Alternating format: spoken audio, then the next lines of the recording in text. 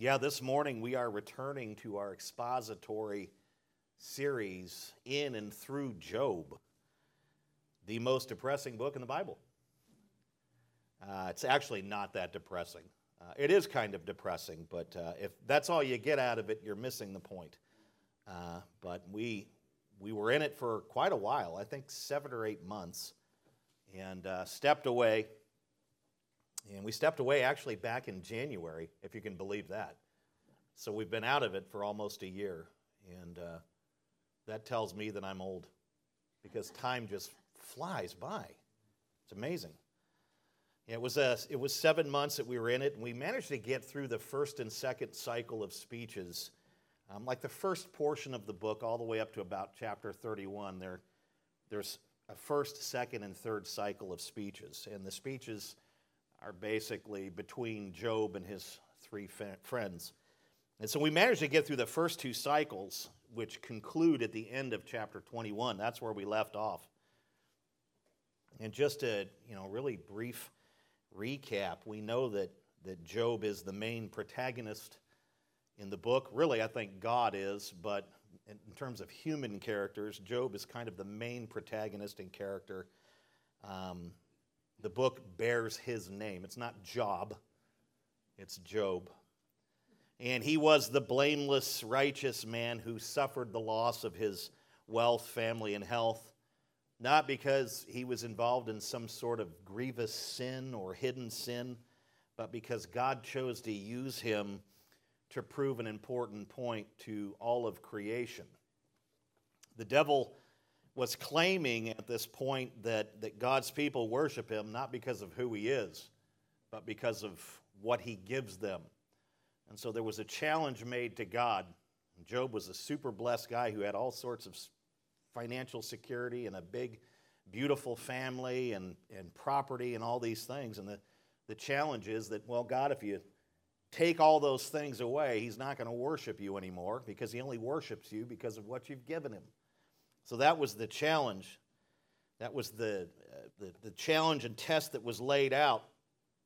And we see that it's actually talked about in Job chapter 1, verse 11, and Job chapter 2, verses 4 and 5. And what God does with this kind of challenge lingering in the air, he presents Job as a worthy candidate to be tested and to prove the opposite is true, that God's people actually worship him for who he is, not just for what he gives. And God knows confidently, because he knows all things, that Job will get through this scenario and he will not curse the name of God. He'll get close to it, but he won't abandon God. He won't stop worshiping. He won't curse the name of God. God knows this and presents Job as a candidate. So he's kind of the main character who did all the suffering and went through just a lot of travail as he's kind of an object being used in this sort of test. And then you have Eliphaz, Bildad, and Zophar. Those are another 3 main characters. And they were Job's 3 extremely self-righteous friends who traveled about 100 miles to visit and encourage Job while he was in the midst of his terribly painful ordeal. And yet when they came and started to speak to Job and address Job, their speeches were not encouraging at all. Their words were not helpful. They didn't bring him any comfort in the midst of all his pain. In fact, what they did was they kept blaming Job's terrible suffering on some sort of secret sin that he had in his life. You're hiding sin, Job, and you know it, and that's why your entire world has been blown apart. That's what they believed. And Job obviously claimed his innocence over and over. Every time they accused him of something, and they never got specific, they just said, you've got sin. Every time they did that, he would always defend his innocence. But they rejected every claim of innocence. They just would not listen to him. They heard, but they really weren't listening, and then they would just reject whatever he was saying and just chalk it up as he's just hiding sin. And this is because they had a really faulty, two-dimensional kind of worldview, or even you might say theology, understanding of truth. And according to their theology, and this is literally it, it's so black and white, those who are righteous, who don't sin, and I don't even know how you come up with that because everyone sins, but their idea is that if you are a righteous person and you don't sin, then you are always going to prosper. You are always going to be blessed by God. You are always going to benefit from God. You are always going to have a good, clean, trouble-free life. That's their belief. And then, of course, the opposite would be true. If you're a wicked person and you engage in sin all the time, then your life is going to be in shambles. It's going to fall apart. You're not going to be blessed. You're not going to prosper. God is going to be against you. And so that's their understanding of truth. And so because Job is suffering in a way that I think many of us in this room have suffered, but in comparison to Job, none of us have even gotten close to what he's gone through. Their idea is, well, because he's suffering so greatly, he must be a terrible, terrible, terrible sinner. That's what their theology told them. That's their understanding of truth. And quite frankly, there's a lot of people in the world, even in the church, that think that way now. So they rejected him because of all his suffering. They thought he was lying. He had to have some sort of hidden wickedness and sin. And yet they were actually wrong in their theology, and they were certainly wrong about Job. The fact of the matter is that, yes, sin can bring suffering, all that, and righteousness can bring God's blessing. We don't want to argue against those things. But there's another category that exists, and that category is that the righteous can suffer and will suffer. Righteous people suffer in life. It may not be the disciplinary hand of God that is upon them, but they can get cancers and they can be persecuted, and the righteous suffer. And that's probably one of the things that the book of Job screams louder than anything else. There is a third category in creation, and that category is righteous suffering. Doing good all the time will bring good, but sometimes you'll suffer for being good and doing good. That's righteous suffering. And we know this to be true, and this is something that Job argued through all of his responses to his friends, that somehow the wicked go long periods of time unscathed, don't they? Sometimes they prosper in ways that just, we're sitting there going, why isn't that corporation, or why isn't that family, or why isn't that particular politician, or why isn't that leader being destroyed by God? Because they're committing heinous wickedness. How does Hitler get away with murdering 6 million Jewish people and 3 million Christians, or whatever the number was? How does that happen? So you have the righteous who are blessed, but who can suffer, and you have the wicked who can prosper, big time. And so the third category is righteous suffering, and the truth is the righteous do suffer just like everyone else. Why? Because they too live in a fallen world, right? And sometimes they suffer because of their righteousness. And that's really the case with Job. And more importantly, that is the case with whom the book of Job points to, and Job's example points to. And who would that be? Jesus.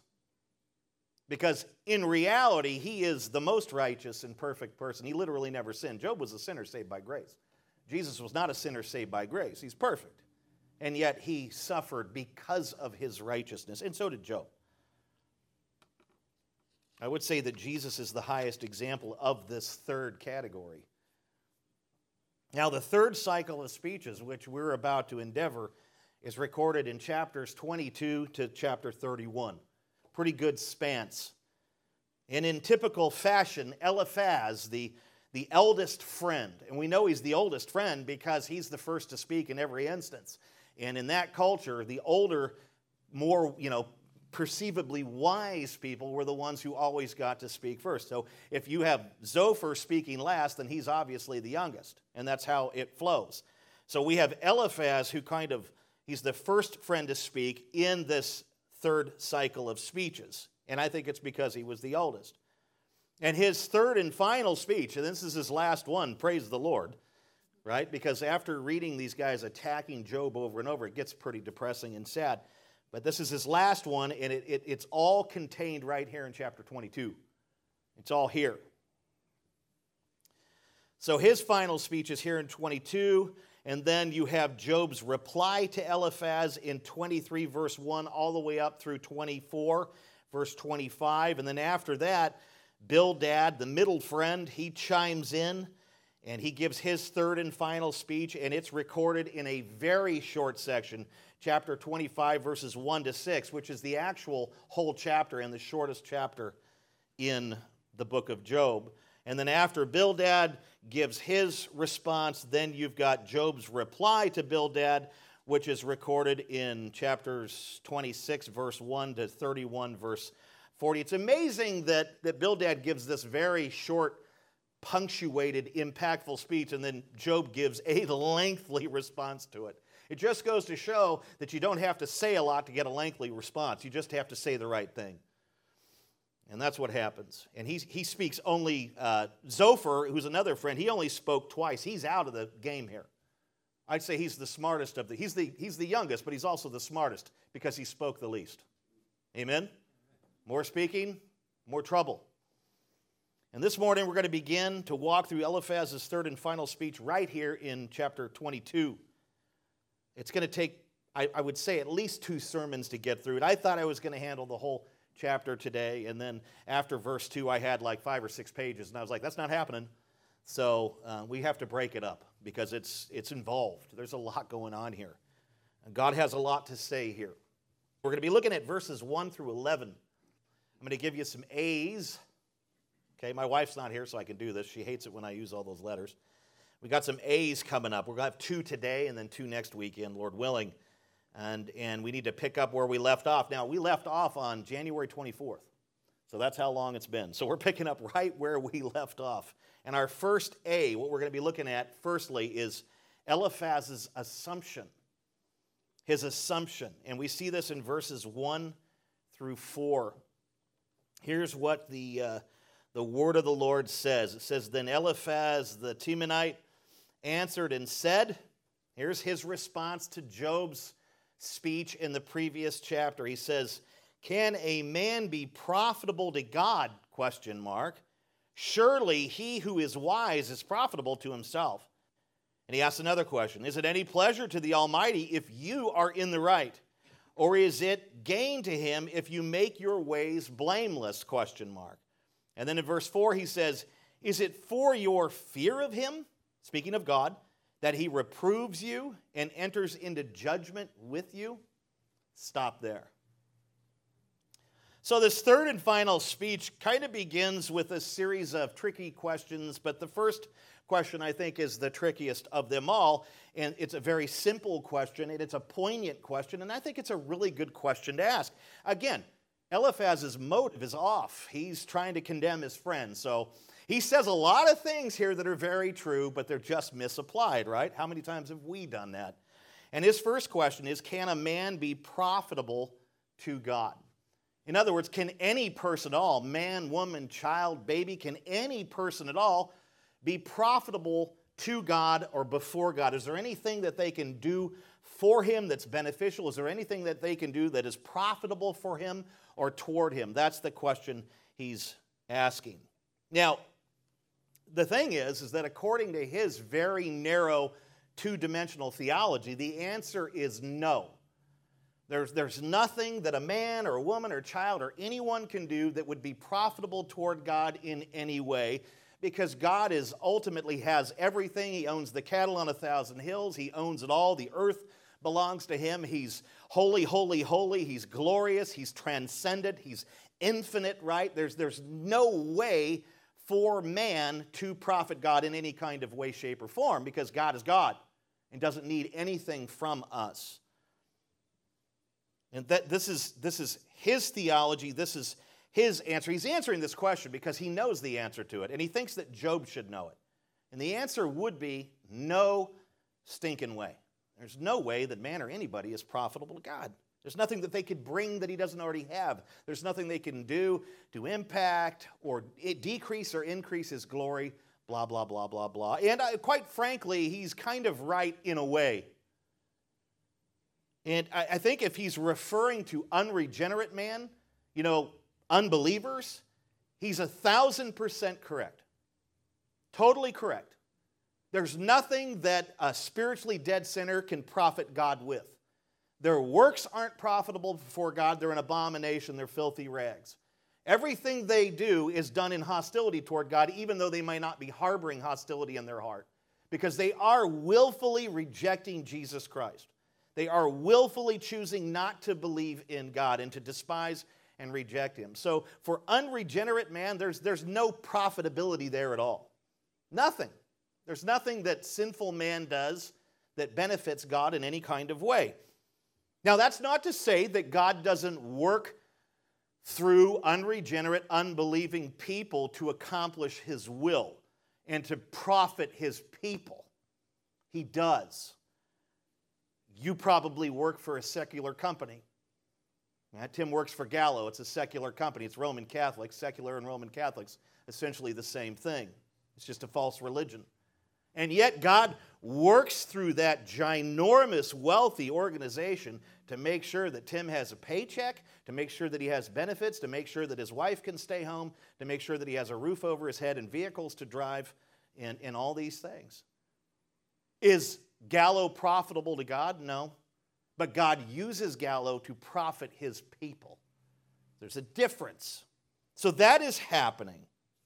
But you need to understand that unregenerate man as a whole, unbelievers, they're not profitable to God. Their carnal mind is not at ease or at peace with God. It actually wars against God. That's what Romans 8:7 says. Right? The mind of the unbeliever is at enmity, at war against, opposing God, even though that person might not recognize that in those moments. But they are hostile. The mind is hostile. You have to understand that with unregenerate people, the intention of the thoughts of unregenerate man's heart are only evil all the time. Genesis 6:5, this is why God wiped out the world with a flood. Unregenerate man, unbelievers, will never be justified before God by what they do. Galatians 2:16, right? Why is that? Why is it that the most valiant, seemingly pure, cool things that unbelievers do, they have absolutely no profitability or benefit to God? Why is that? Why? Why are their deeds absolutely no good? Because, as I said, they are but filthy rags before God. Isaiah just chapter 64, verse 6. In fact, anything that is done outside of real, legitimate, authentic faith in Jesus Christ is sin. Think about Proverbs 15:8. It says, the sacrifice of the wicked. Who are the wicked? They're unbelievers. They're outside of Christ. The sacrifice of the wicked is what? Pleasing to the Lord? No, it's an abomination.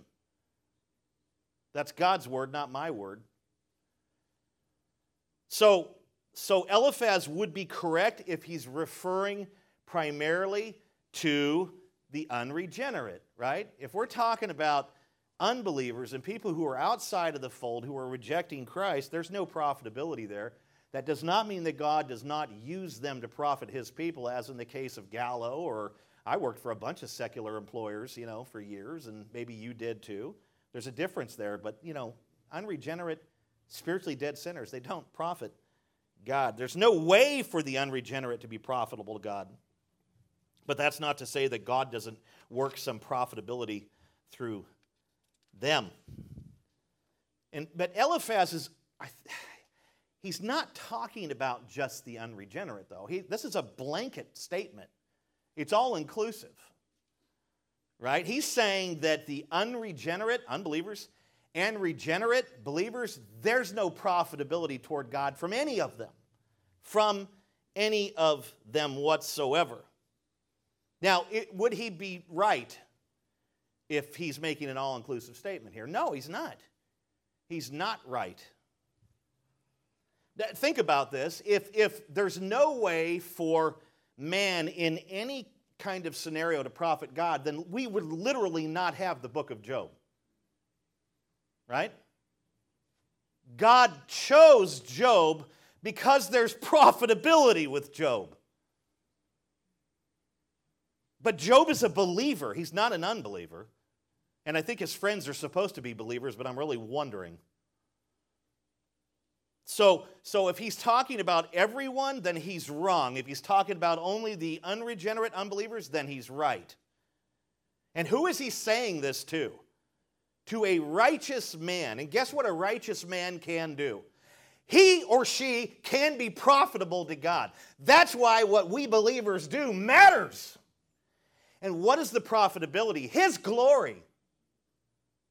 We just spent, I don't know how long, almost from January, studying Galatians, where we talked about justification by faith over and over and over. We basically spent months destroying the idea of our works meriting something from God in terms of justification and salvation, did we not? You know, we need to make sure that we don't make the mistake of thinking that the works of actual believers don't count for anything. Because guess what I'm telling you this morning, and guess what Eliphaz is reminding us of? Our works matter, what we do as believers. They have profitability toward God. And I don't know why God has designed it to be this way, but He has designed things in such a way as to that His glory is expressed and seen and made visual and made even palatable in a sense through His people. He has somehow tied, what a risk, but He has somehow tied His glory to His people. So what you do either profits Him by bringing Him glory or it doesn't. So Eliphaz is wrong when he's talking about somebody like Job, who is a righteous, blameless man, who was, in a sense, in Christ, even though Christ had not yet come. What we do matters. And we don't want to misunderstand the book of Galatians. There's no profitability in our works for justification. We are justified by faith alone. But after the point of impact and that we're regenerated and justified and saved and all that, what we do matters. Our deeds matter. Our works matter. They do matter. And they are either profitable to God or they aren't. Amen? You see, if you teach through Galatians, you can land at antinomianism. You can. You got to be careful. You can land at, well, works don't matter, so I'll just live my life the way I want. No, they do matter. They have no value for justification. But once you're justified, they have value for God's glory. They are profitable. So what you do as a Christian has a lot of weight. Why else is this Christian life called a high calling? You know why it's called a high calling? Because God's glory is either on display through us or it isn't. And there is no higher calling or higher thing in all creation than God's glory. What we do matters. It matters. I would say it like this: it is true that we are justified by faith alone, but the faith that justifies is never alone. True justifying faith always produces good works in the lives of God's people. Always. This is one of the ways that people can know if they actually possess true saving faith, if they've actually been converted. If their life prior to the alleged moment of impact was sinful and all this, and after the moment of alleged impact is no different, you don't have true saving faith. Your life is supposed to be different because regeneration makes a difference in us. We're changed, we're transformed, we become a new creation. And so our works matter. We can be profitable to God, and the goal of the true Christian is to be as profitable to God as possible, to bring Him glory in all things. And one of the ways we do that is by fleeing from temptation and denying the flesh. See, when you deny the flesh, you bring glory to God. When you engage the flesh, you bring glory to your flesh, and you stack discipline. Huge difference. Eliphaz is unintentionally reminding us of this reality. And in verse 3, he asks the same question in a different way. He says, will it pleasure God, essentially, will it pleasure God if Job is in the right? And then he says, will God gain anything if Job is blameless? Well, according to Eliphaz, the answer would be another solid no, because people have no impact on God whatsoever because he's just too high and lofty. Right? He's just too transcendent to be impacted by what unbelieving and believing people do. Was he right about this question or point? No and yes. Unregenerate men are not in the right, and they do not bring pleasure to God. They are under God's wrath. There is no way for someone who rejects Jesus Christ, who spurns the gospel, to be right with God or to be pleasurable to God or to profit God in any way. Nothing they do makes any difference. They are under wrath. It may not seem like they're under wrath because they're prospering, because they own businesses, because they have nice cars and cute kids and great homes. It may not seem like it, but they are under the wrath of God. Again, he's right if he's talking about unregenerate. They don't bring any pleasure to God. And guess what? Unregenerate aren't blameless either, nor are they beneficial toward God. God gains nothing from unregenerate man's sinful, wicked lives. He doesn't gain anything from them. And yet, he's wrong to blanket it all together. They're regenerate, actual believers. They do bring God pleasure. They do bring God glory. They benefit God when they exhibit righteousness, when they exhibit blamelessness. Now, it is true that God alone provides positional righteousness for his people through Jesus Christ, 2 Corinthians 5:21. But when we, so we have this positional righteousness. We are righteous before God. But there's also something called not positional, but practical righteousness. When we exhibit practical righteousness through godly living, through righteous living, this pleases God even to the point that he rewards it. Proverbs 13:21 talks about God blessing and enriching the lives of the righteous. What is practical righteousness? Well, I kind of pointed to it already. It has to do with choosing to do what is right according to Scripture, according to God's will, and I would say on a moment-by-moment, daily basis. So it's interesting, right? Christians are positionally right before God, and nothing can ever change that. But they also are called to live righteous, blameless lives, which they can do through the power of the Holy Spirit. And when they live righteous lives, it is profitable and beneficial to God, but it has zero impact on their positional righteousness. If they live righteous lives, it doesn't increase their positional righteousness or decrease it. That's fixed. And it's because of faith that we have that. But there is still this practical righteousness. And when you live out the Scripture, when you deny the flesh and live for God's glory on a moment-by-moment basis, you're living out that practical righteousness, and you are benefiting, profiting God. It has to do with like living coram Deo, which is a Latin term that basically means to live one's entire life in the presence of God as if he were right here with us. You are living your life under his authority, in submission to his authority, and you are living your life for his glory. That's what coram Deo means. That was R.C. Sproul's favorite Latin phrase. When you do that, it is gain to God. Why? Because you bring him glory.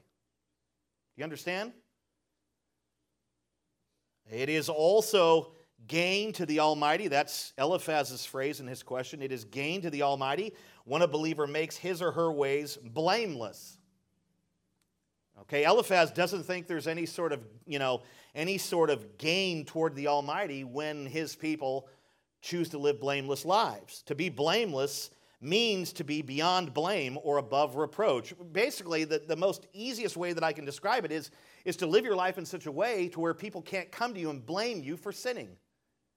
Well, I saw how you treated that client of yours in business, and that was pretty nasty. You're not being blameless in that moment. You sinned against a client, somebody sees it, and they call you out on it. They are blaming you for sin. To be blameless is to live in such a way that people can't blame you for sin. You're living a pure and holy life in front of them. Now, I get it. That's not the easiest thing to do at times, but that's what we're talking about.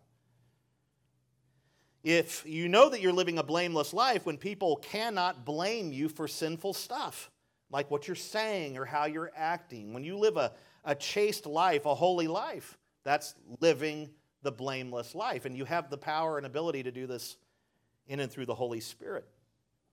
Now, what does God gain when our ways are blameless? The thing that he wants. Glory. Glory. So, Eliphaz asked two poignant, very, very good questions, but he's dead wrong about them. Job was positionally righteous because of his faith, but he lived out practical righteousness, and that is the very thing that gained God's attention in the first place. That is why God chose him for this test. That's why God chose him for this activity, to shame the devil and teach creation a lesson. You understand? Job's blamelessness and righteousness, I'm talking about practical righteousness, qualified him for this task. Don't tell me, Eliphaz, or anyone else, that what we do doesn't matter, because the book of Job shows that what we do matters. In this scenario, Job is chosen by God because of his practical righteousness, because of his blamelessness, because he was upright. And it kind of tells me that that's probably the kind of people that God uses for his glory, even among his own people. Those who live loose, backslidden lives, how are you as a Christian going to profit God? Especially when you're professing Christ and then actively living in habitual sin, sleeping with your girlfriend and then praising Christ on Sunday. How is that profitable? That's a contradiction. That's hypocrisy. What we do matters. It really does. And that's the point here. Now, in verse 4, Eliphaz hits Job with some downright full-blown sarcasm. He asks Job if he truly believes that God is reproving and judging him because he fears God. Because in Eliphaz's system, if somebody literally, truly fears God, they're not going to be living a crazy life, and there's no reason for God to bring calamity into their life. And you know what? He's 100% right about this. He's right about this one. He's not right about Job, but he's right in his theology. According to Eliphaz, God would never reprove and judge one who fears him. That would be, according to Eliphaz, very unjust. It would be even unconscionable, right? And he's right in a sense. Why is that? Because the fear of the Lord is the beginning of what? Wisdom. Proverbs 9:10. Now, Eliphaz doesn't believe for one moment that Job actually fears God. He doesn't. He's telling Job, you think that all this fell on you because you fear God? It fell on you because you obviously don't fear God. Because only those who don't fear God sin like you have been and get destroyed by God. That's his thinking. He thinks he's hiding sin and that God is reproving and judging him because he doesn't fear God. That's what he's convinced of. But as I said earlier, and as the book illustrates, he was totally wrong about Job. He's right in his theology in a sense, but he's wrong about his friend. Job feared God. And how did Job prove his fear of God? By turning away from evil. Job 1:1, the book opens by describing the godly character of this man who suffered such travail. It's like God wants to vindicate him before we even get into all the accusations. We're dealing with a righteous man who lived for God and who profited God. But Eliphaz doesn't believe this at all, and he totally believes that all the suffering and everything that's coming upon him is because he doesn't fear God, because that's what should happen. Job was suffering. He was suffering, but it wasn't because God was reproving and judging him. It wasn't because of that. Think about that. If you're living a blameless life, there's nothing for you to be blamed for, either by man or by God. There was nothing, in other words, there was nothing in Job's life to reprove correct or judge. Why? Because he was righteous and because he was living for God. He was upright and blameless. There was nothing there to correct, whether it be through calamity or something else. He was, as it says in Job 1:1 and in Job 1:8 and Job chapter 2, verse 3, he was blameless and upright. Remember, the beginning of the book, the first 2 chapters, establishes godly character. Which means every accusation made after chapter 2 has no stinking weight to it at all, at least not the ones that are made by the men. When Job is called out by God in the latter, toward the end of the book, there's some justification there. But it's not because Job was living in rampant sin. It's because he was getting close to doing the very thing that Satan projected or thought he would do. Because I tell you what, after suffering the way Job did for probably a year or so, I'm sure I would have thrown in the towel earlier. Yeah. And you think you're stronger than Job? You have all your children killed and destroyed.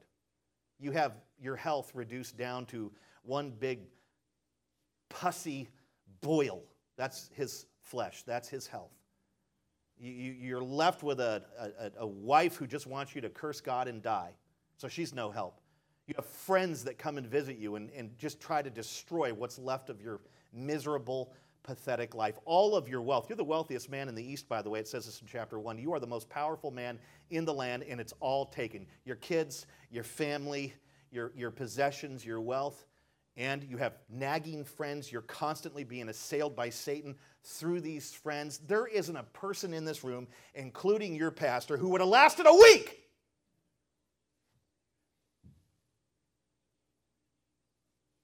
Would you last? Or would you fold? There's probably a few people in here that think they could hold up.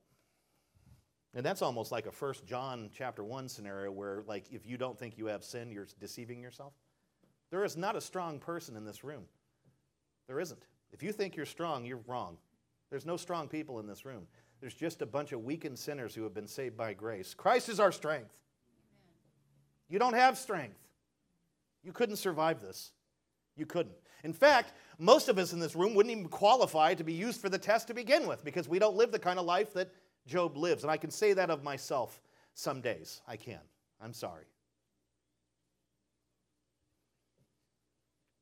Job suffered, but it wasn't because God was reproving and judging him. There was nothing in his life to reprove or judge. It was because God allowed the devil to torment him and to test Job for the purpose of vindicating the truth that God is worshipped not merely because of what he gives to his people, but because of who he is. Him as a person, as a being, as God is worthy to be worshipped, not just because he likes to bless his people. And quite frankly, he blesses a lot of unbelievers too, doesn't he? Because he causes the rain to fall on the wicked and the righteous.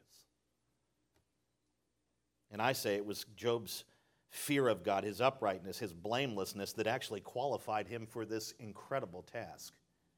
Now, I'm thinking that most of us in this room would say, it's okay, I want to live a righteous, blameless life for you, I want to bring you profitable glory and all this, but don't choose me for this kind of test.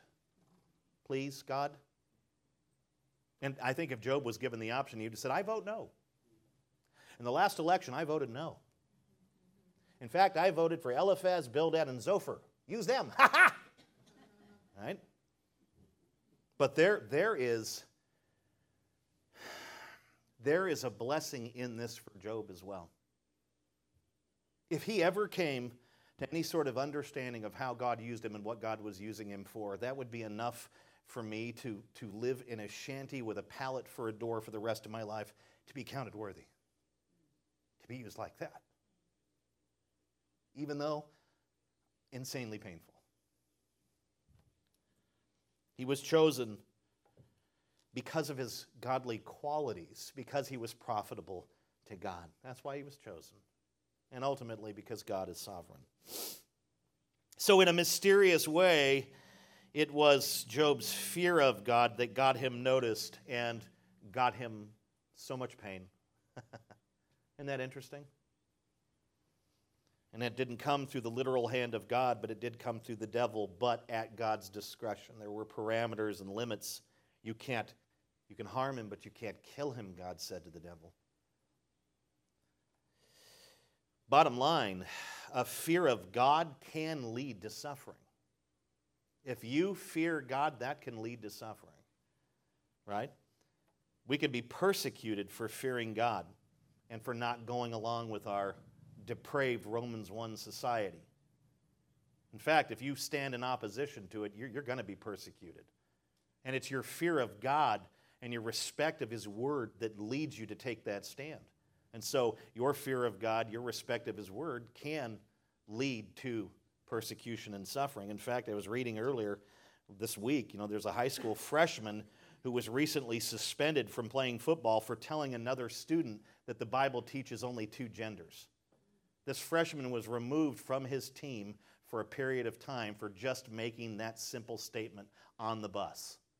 Well, I'm a Christian, and I believe what the Bible says, and the Bible lays out that God created them man and woman. There's your genders. I don't know where this 150 thing's coming up, but that's what I believe, and the Bible's clear on that. And that kid that he told got all blown out and snowflake melted down and went and told the dean or somebody, and they suspended this kid.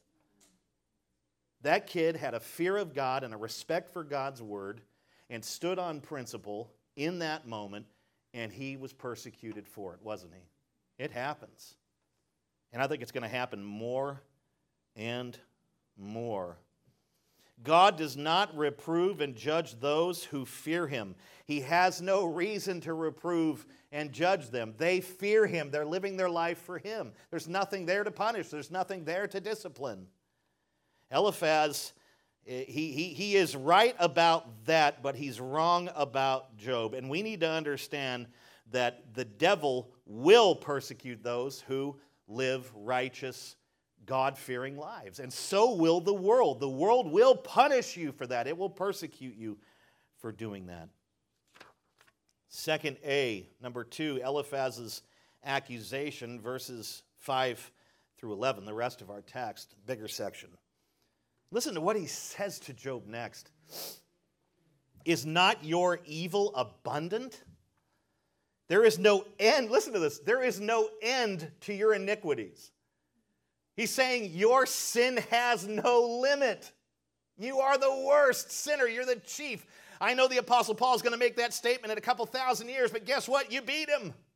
You are the chief of sinners. He says, for you have, and listen to this, for you have exacted pledges of your brothers for nothing and stripped the naked of their clothing. You have given no water to the weary to drink, and you have withheld bread from the hungry. The man with power possessed the land, and the favored man lived in it. He's speaking of Job. You have sent widows away empty, and the arms of the fatherless were crushed. Verse 10 and 11, therefore snares are all around you, and sudden terror overwhelms you, or darkness, so that you cannot see, and a flood of water covers you. That's how he's talking about all these natural disasters that have come upon Job for sinning and committing all these social sins against widows and everyone else.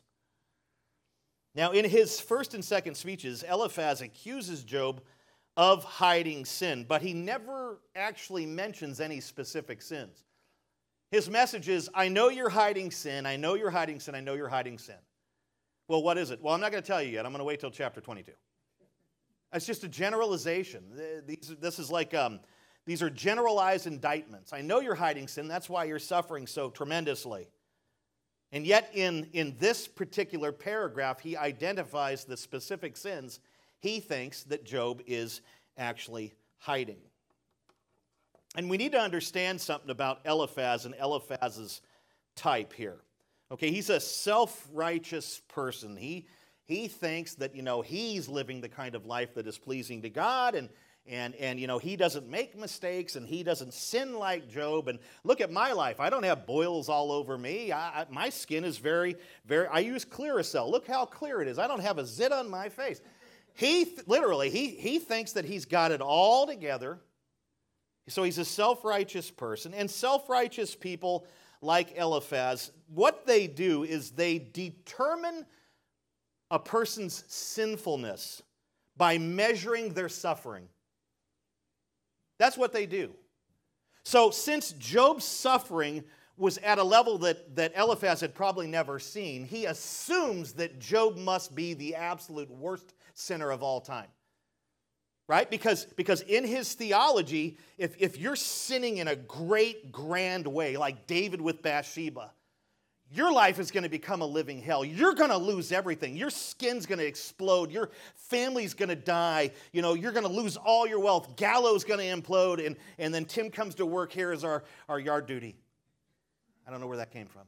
I don't even know what a yard duty is. But right, he is basically, he looks at Job and understands what's going on with him, and he's measuring all his suffering, and he equates that to great sin.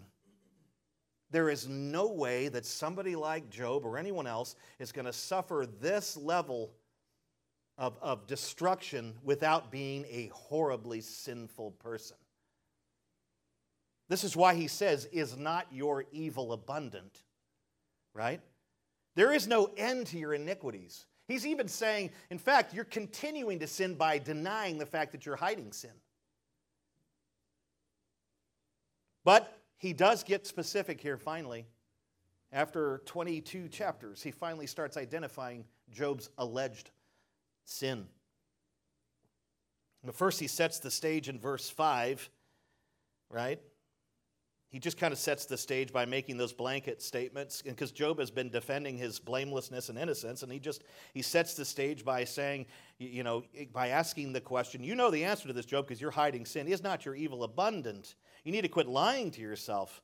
And the fact of the matter is there's no end to your iniquities, and you know it. And when are you going to actually repent and get right with God? Because your life is a mess because you have terrible sin. That's what he says in verse 5. Now, in verses 6 to 9, he accuses Job of committing 3 specific sins. Okay? You might want to write them down. First one he hits him with, and I'll just give you my interpretation of it, then the verse. You committed dishonest business practices. Right? You're a shyster in business, Job. You're a scam artist. It's like you lead a Ponzi scheme. You rip people off. That's what you do. We see this in verse 6. And he says it like this: for you have exacted pledges of your brothers for nothing, and you have stripped the naked of their clothing. Now, since Job was incredibly wealthy before his life fell apart, Job chapter 1, verse 3, Eliphaz assumes that he acquired all of his wealth and possessions illegitimately through literal dishonest business practices, such as what he says here, taking pledges. What is that? It's basically, if somebody comes to you and wants to borrow property from you, you take something as collateral. That's a pledge. So he basically thinks because Job, and here's the thing, he has the wrong idea about wealth. He assumes that somebody with that level of wealth must be corrupt because there's no way to get that wealthy without corruption. This is his view of his BFF here. And then he's charging him with this. Look, you've gotten so wealthy and you're suffering so greatly because you have taken pledges from people who wanted to borrow from you, but when they came back and paid you back, you didn't return those items that they gave you as a pledge. You didn't return to them what they put up for collateral. You decided to take your money back or your property, and then you decided for interest or whatever reason to keep whatever it is they gave you as collateral. That's what he's charging him with. That's a dishonest business practice, right? Now, in Job's day, it was fairly common for a man to offer his outer garment for collateral for a loan. They wore multiple layers of clothing, and their clothing was very expensive back in the day. Not everyone had expensive clothing, but all of the people that Job is obviously associated with probably did because he was super wealthy. And typically, people who are wealthy hang out with other wealthy types. I don't know if that sounds like an indictment, but in any case, your clothing meant a lot, and it had a lot of value. And people would wear multiple tunics, one on the inside or underclothes, and then they would wear a tunic on the outside, or what they called an outer garment. And what Eliphaz is saying is that you took the outer garments of your brothers as pledges, but you never gave them back when they paid you back. Right? Therefore, you left them naked and cold. That's the charge. That's the accusation. I'll tell you what, Eliphaz reminds me of today's social justice warriors. Right? They like to blame the rich for all of our societal problems. They do. And this is not to give a blank slate or carte blanche to all the wealthy people. There are corrupt, wealthy people. Wealth can corrupt you. But Eliphaz reminds me of today's social justice warriors who literally assume about everyone who has wealth they must be corrupt and bad. Like their mind doesn't allow them to comprehend or understand the idea that some people out there actually earn their way through hard work, through discipline. No, today's social justice warrior doesn't think that way. If you have a lot of money, there's something wrong, and you probably got it by standing on the backs of all the poor people. That's the way they think. There's a defect in their mind. And the defect is called Romans 1. They wrongly assume that wealth is synonymous with corruption. And the amazing thing to me is that the loudest voices in our culture for this movement are wealthy people. Bernie Sanders, he has a net worth of over $1 million. Okay? I'm never going to reach that level unless this church grows. Help us, Lord. Just kidding. The main voices are wealthy people. In fact, the leader of BLM, Black Lives Matter, just bought $1.4 million property in a very, very luxurious, nice neighborhood in Los Angeles. One of the biggest voices for social justice and blaming rich people for all of our societal travail and trouble. And that's wrong. You can't indict all rich people because they're rich. You can't indict all white people because they're white, and that's happening today. If you're white, man, I tell you what, you're a demon. This is what the woke movement's doing. But the amazing thing about it is they're hypocrites because the people that are really pushing this stuff are wealthy. And I've never ever believed for one moment that it's actually about social justice. This is about envy. People envy what others have and are upset about it and want that, and they want to take it instead of earn it. That's the problem, and that's a problem of the fallen mind and heart. That's actually what's going on. And I believe that's Eliphaz's issue. Eliphaz is jealous and envious of who Job was. You acquired all that. You became the most powerful man in the East. You make Trump look like a pauper. There's no way you did that legitimately. You had to have ripped off people when they, borrowed from you. You just kept their possessions and their money and sent them away naked. That's what you did. You had to have done that. Does he know that Job did this? No. But that's what he's assuming, just as people in our society today assume that people who have possessions and money are evil and have done it through wrong business practices. You see the connection there, don't you? Now, the interesting thing is that Eliphaz, just like Sanders and others today, Eliphaz was wealthy. The wealthy blaming the wealthy. We know he was wealthy. We know that Bildad and Zophar, we know that the whole group of friends were wealthy. How do we know this? I'll tell you why, because that 100-mile trip they took to visit Job would have been very expensive. Probably took about 4 days. Okay? So you needed enough provision for 4 days for your entire posse that came with you, for all of your animals, and you also had to have a security team with you. Why? Because you had Sabeans and Chaldeans roaming around looking for people to annihilate. The roadways, the highways and byways back in Job's day were very, very dangerous.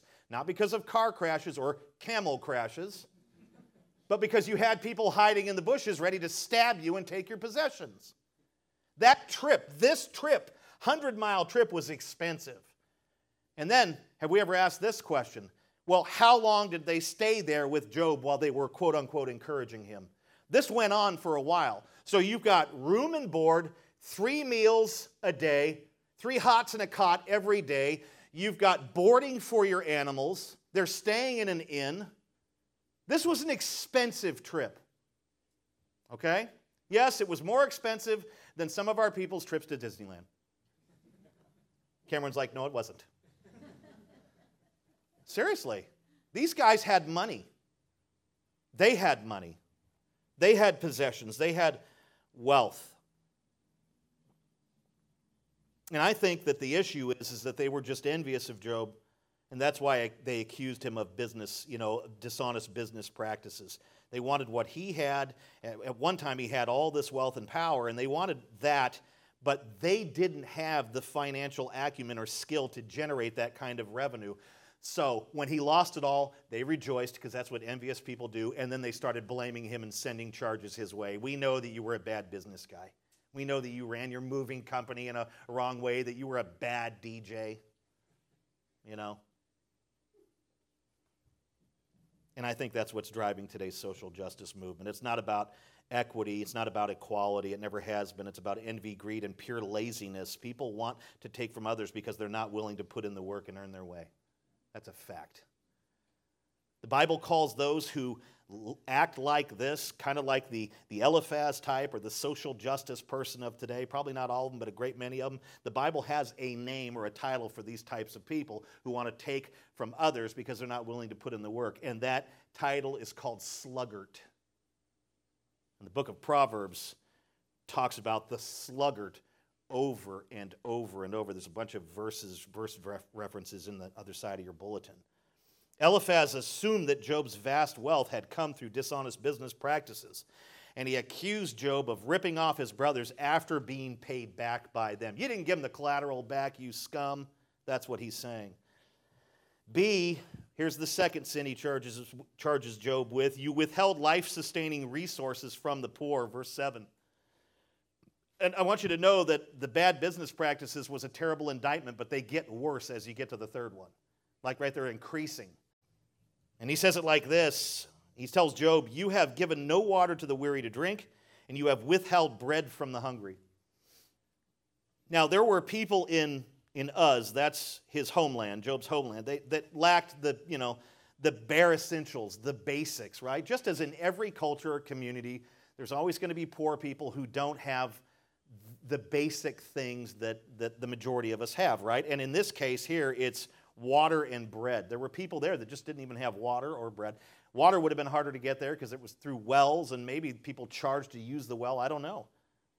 But there were people there that just did not have water and bread on a regular basis and all that. And what is Eliphaz doing? He's accusing Job of committing this grievous social sin of withholding these basic life-sustaining elements from those who need them most, the weary and the hungry.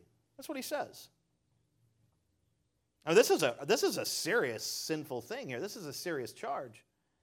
Imagine, what does that make you think right there? If you have someone who has that kind of wealth and power, this is before he kind of fell, all that wealth and power, and when people who are starving and thirsty ask for help, you basically pull an Ebenezer Scrooge on them and kick them out of your doorway.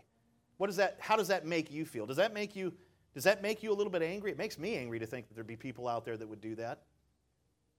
Well, that's exactly what Eliphaz thinks that Job's been doing. And quite frankly, Scripture warns us not to neglect those in need. The Israelites were told, for there will never cease to be poor in the land. Therefore, I command you, this is God speaking to his people, you shall open wide your hand to your brother, to the needy, and to the poor in your land. Deuteronomy 15:11. God is saying you better take care of people who need bread and water. Jesus taught about final judgment in Matthew 25, and in verses 33 to 40, he describes the difference between the righteous sheep and the wicked goats. The righteous sheep are blessed by the Father and welcomed into the kingdom. They prove to have authentic saving faith through action, through good deeds. What did they do? They fed the hungry. They gave water to the thirsty. They welcomed the stranger. They clothed the naked. They visited the sick and incarcerated. They lived out their faith. And then Jesus says the wicked goats, they displayed a false, inactive faith, a dead faith, right? James 2:17. What did they do? They neglected the hungry. They neglected the thirsty. They neglected the stranger. They neglected the naked. They neglected the sick and the incarcerated. And guess what Jesus says of them? Those who were fake posers, who wouldn't even lift a finger for those who were in need, who proved to not have true saving faith. They were not welcomed by the Father into the kingdom of heaven. Instead, they were sent away to eternal punishment. Eliphaz is essentially telling Job, You're a wicked goat. It's all you are. If Job, in Eliphaz's mind, if Job has faith at all, then it's obviously a dead faith, because he's saying here that Job didn't use it or put it into action. He didn't give water to the weary. He didn't give food to the hungry. He didn't care for people. Instead, he sinned by withholding these life-sustaining resources from the poor. He had the power and resource to act, and he chose to be selfish. That's what Eliphaz is saying you did, Job. You are a terrible sinner. And then C, the last indictment or accusation. You refused to use your power for the most vulnerable people in us. Verses 8 and 9. He says this, and he's talking of Job first. The man with power possessed the land. You, Job, you had power and you possessed the whole land. And you were the favored man who lived in it. And here it is. You have sent widows away, empty, and the arms of the fatherless were crushed by you. I think this is the cruelest accusation of all. Eliphaz is charging Job with abandoning widows and orphans. That's what he's saying. Who are the most vulnerable people in any culture or community? Widows and orphans. And Eliphaz is looking him right in his tore up eyes and saying, you have mistreated, you have abandoned, you wouldn't provide for the least of these. You are such a wicked, nasty, ugly, ridiculous person. He is charging him with abandoning the least. Now, the half-brother of Jesus and pastor of the Jerusalem church, James, he called caring for widows and orphans religion that our Father accepts as pure and faultless. James chapter 1, verse 27. The abandonment of widows and orphans would therefore be the opposite, religion that is unacceptable, impure, and faulty. According to Eliphaz, this is the state of Job's religion. It is utterly useless. And the fact that he was super wealthy and powerful during those days makes all of this way worse in Eliphaz's mind. You know, it's understandable if you're flat broke and barely have enough resource to survive or feed your family. It's more understandable for somebody in that scenario not to be able to provide for others. But for somebody like Job, who was wealthier than Croesus in his day, it's unconscionable for somebody that wealthy and powerful to be like a Scrooge. Eliphaz literally says, you possessed the land. What does that mean? It means he owned all the acreage in his area. He almost owned all of us. He was a developer, a land developer in a sense. Eliphaz says, you were the favored man, which means that you were the wealthiest and most powerful man in us. That's what Eliphaz is saying. And this is actually stated back in Job chapter 1, verse 3, where it says of Job, he was the greatest man among all the people of the East. What does that mean? He was the wealthiest, most powerful man in that whole area, that whole territory.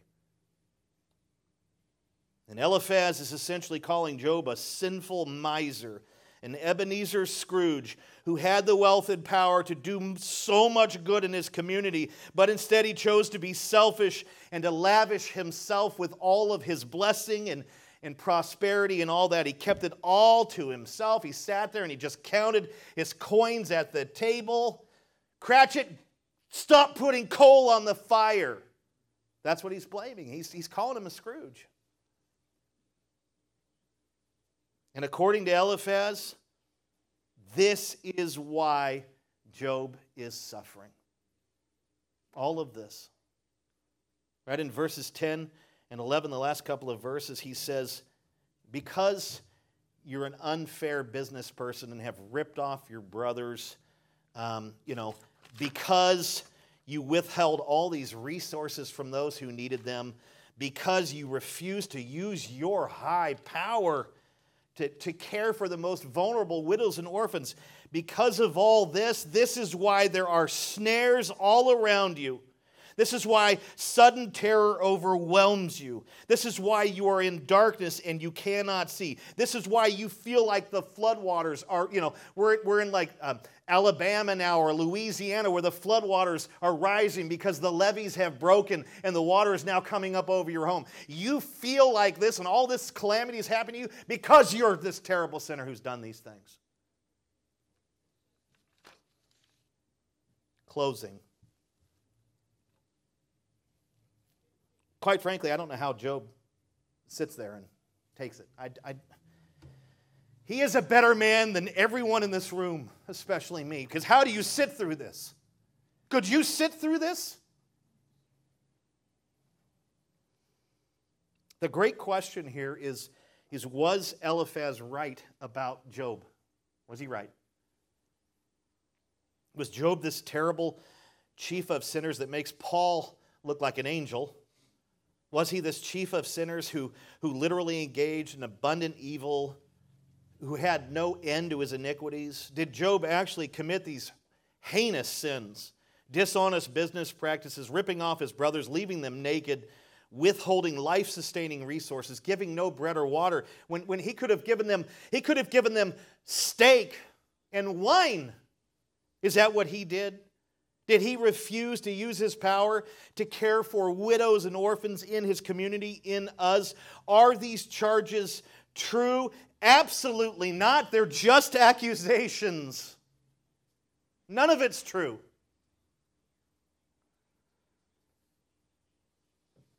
In Job chapter 29, verse 14, it says this: Job clothed himself in righteousness and wore justice like a robe and turban.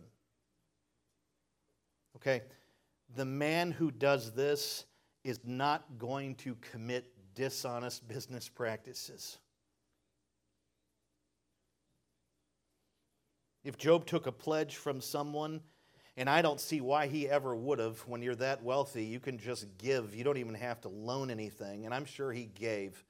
But if he had taken a pledge from someone, there is no doubt that as a man who clothes himself in practical righteousness on a moment by moment, a man who prays for his sinful kids, it talks about that in chapter 1, a man who does these things and who takes pledges, he most certainly gives back whatever those people have pledged. A man like this has earned his wealth the old-fashioned way: hard work, discipline, saving, investing. And then in chapter 29, the same chapter, in verses 12, 13, 15, 16, and 17, it says this of Job: listen to this, he delivered the poor who cried for help and the fatherless who had no help. He basically helped the poor when they cried for help, and he helped the fatherless. He helped widows and orphans. Listen, he caused the widow's heart to sing for joy. How do you do that? By caring for them. Listen to this. Job was like a set of eyes to the blind, and he was like feet to the lame. Those who couldn't even get around, he ran errands for them. He did their grocery shopping. Listen to this. It says this: he was a father to the needy. He cared for the orphans. Listen to this. He searched out the cause of him whom he did not know. When there was a stranger in the community wronged by someone in his town, the town of Uz or wherever it was, he came to the aid of that person and sought out justice for that person. He was a real social justice warrior. He broke the fangs of the unrighteous and made him drop his prey from his teeth. If he saw the mistreatment of someone, he intervened and said, "You wicked person, you stop mistreating that person." He was the exact opposite of everything that he was accused of here, and better than the exact opposite. Like Christ. Eliphaz was convinced that Job was hiding these terrible sins, and that is why he was suffering. He's convinced of it. Now, he was right about a few things in his theology. God will reprove and judge sin. There's no doubt about that. And sin absolutely leads to suffering. I mean, the wages of sin is death. Romans 6:23. Sin kills. That's why we better be killing it. He was right about those things, but he was completely wrong about Job. He totally, in the most incredible way, misjudged his friend. And he's actually come there to help him. You know, the scary thing is there are still people around who think just like Eliphaz. If you do good, you'll always get good. If you do bad, you'll always get bad. They have no category for righteous suffering in their worldview or theology, right? They're just like Eliphaz. I've met people in the church who think like this. Well, you make sure you do all this good stuff for God so you can prosper. And if you start doing bad stuff, He is going to do a dump truck's worth of judgment on you. And, you know, there's no middle ground. There's no righteous suffering. There's no category. There's people like this who call themselves Christians. You know, they've been baptized in prune juice. The problem is that if you don't have a category for righteous suffering in your theology or worldview, you have no category for Jesus. It doesn't matter how much you say you love Jesus or know Jesus. If you don't understand righteous suffering, then you don't understand the Savior you call your Savior. Because He is the highest meta example of righteous suffering. Job is a puny example, pretty extraordinary example. Comparatively speaking to Jesus, He is the highest example of righteous suffering. And you know what? Something else we need to not forget? Job's righteous suffering, it had a great purpose. It did. God worked through it to vindicate the truth about Himself, that His people worship Him not merely because of what He gives, but because of who He is. I'll tell you what, if any of us should be called for God to use our life and our faith in that to prove that to someone or to the devil, I can't think of a higher blessed calling than to be chosen like Job, even if you have to go through hell. But more importantly, we know Job's suffering had a great purpose. More importantly, we need to understand that Jesus' righteous suffering had the greatest purpose. God worked through His righteous suffering to not to necessarily vindicate the truth about people worshiping Him for who He is. He did it to vindicate lost sinners like you and me across the board, to vindicate us. The fact of the matter is, we have all committed cosmic treason against God. We have all violated and transgressed His holy law. That's treasonous to do that.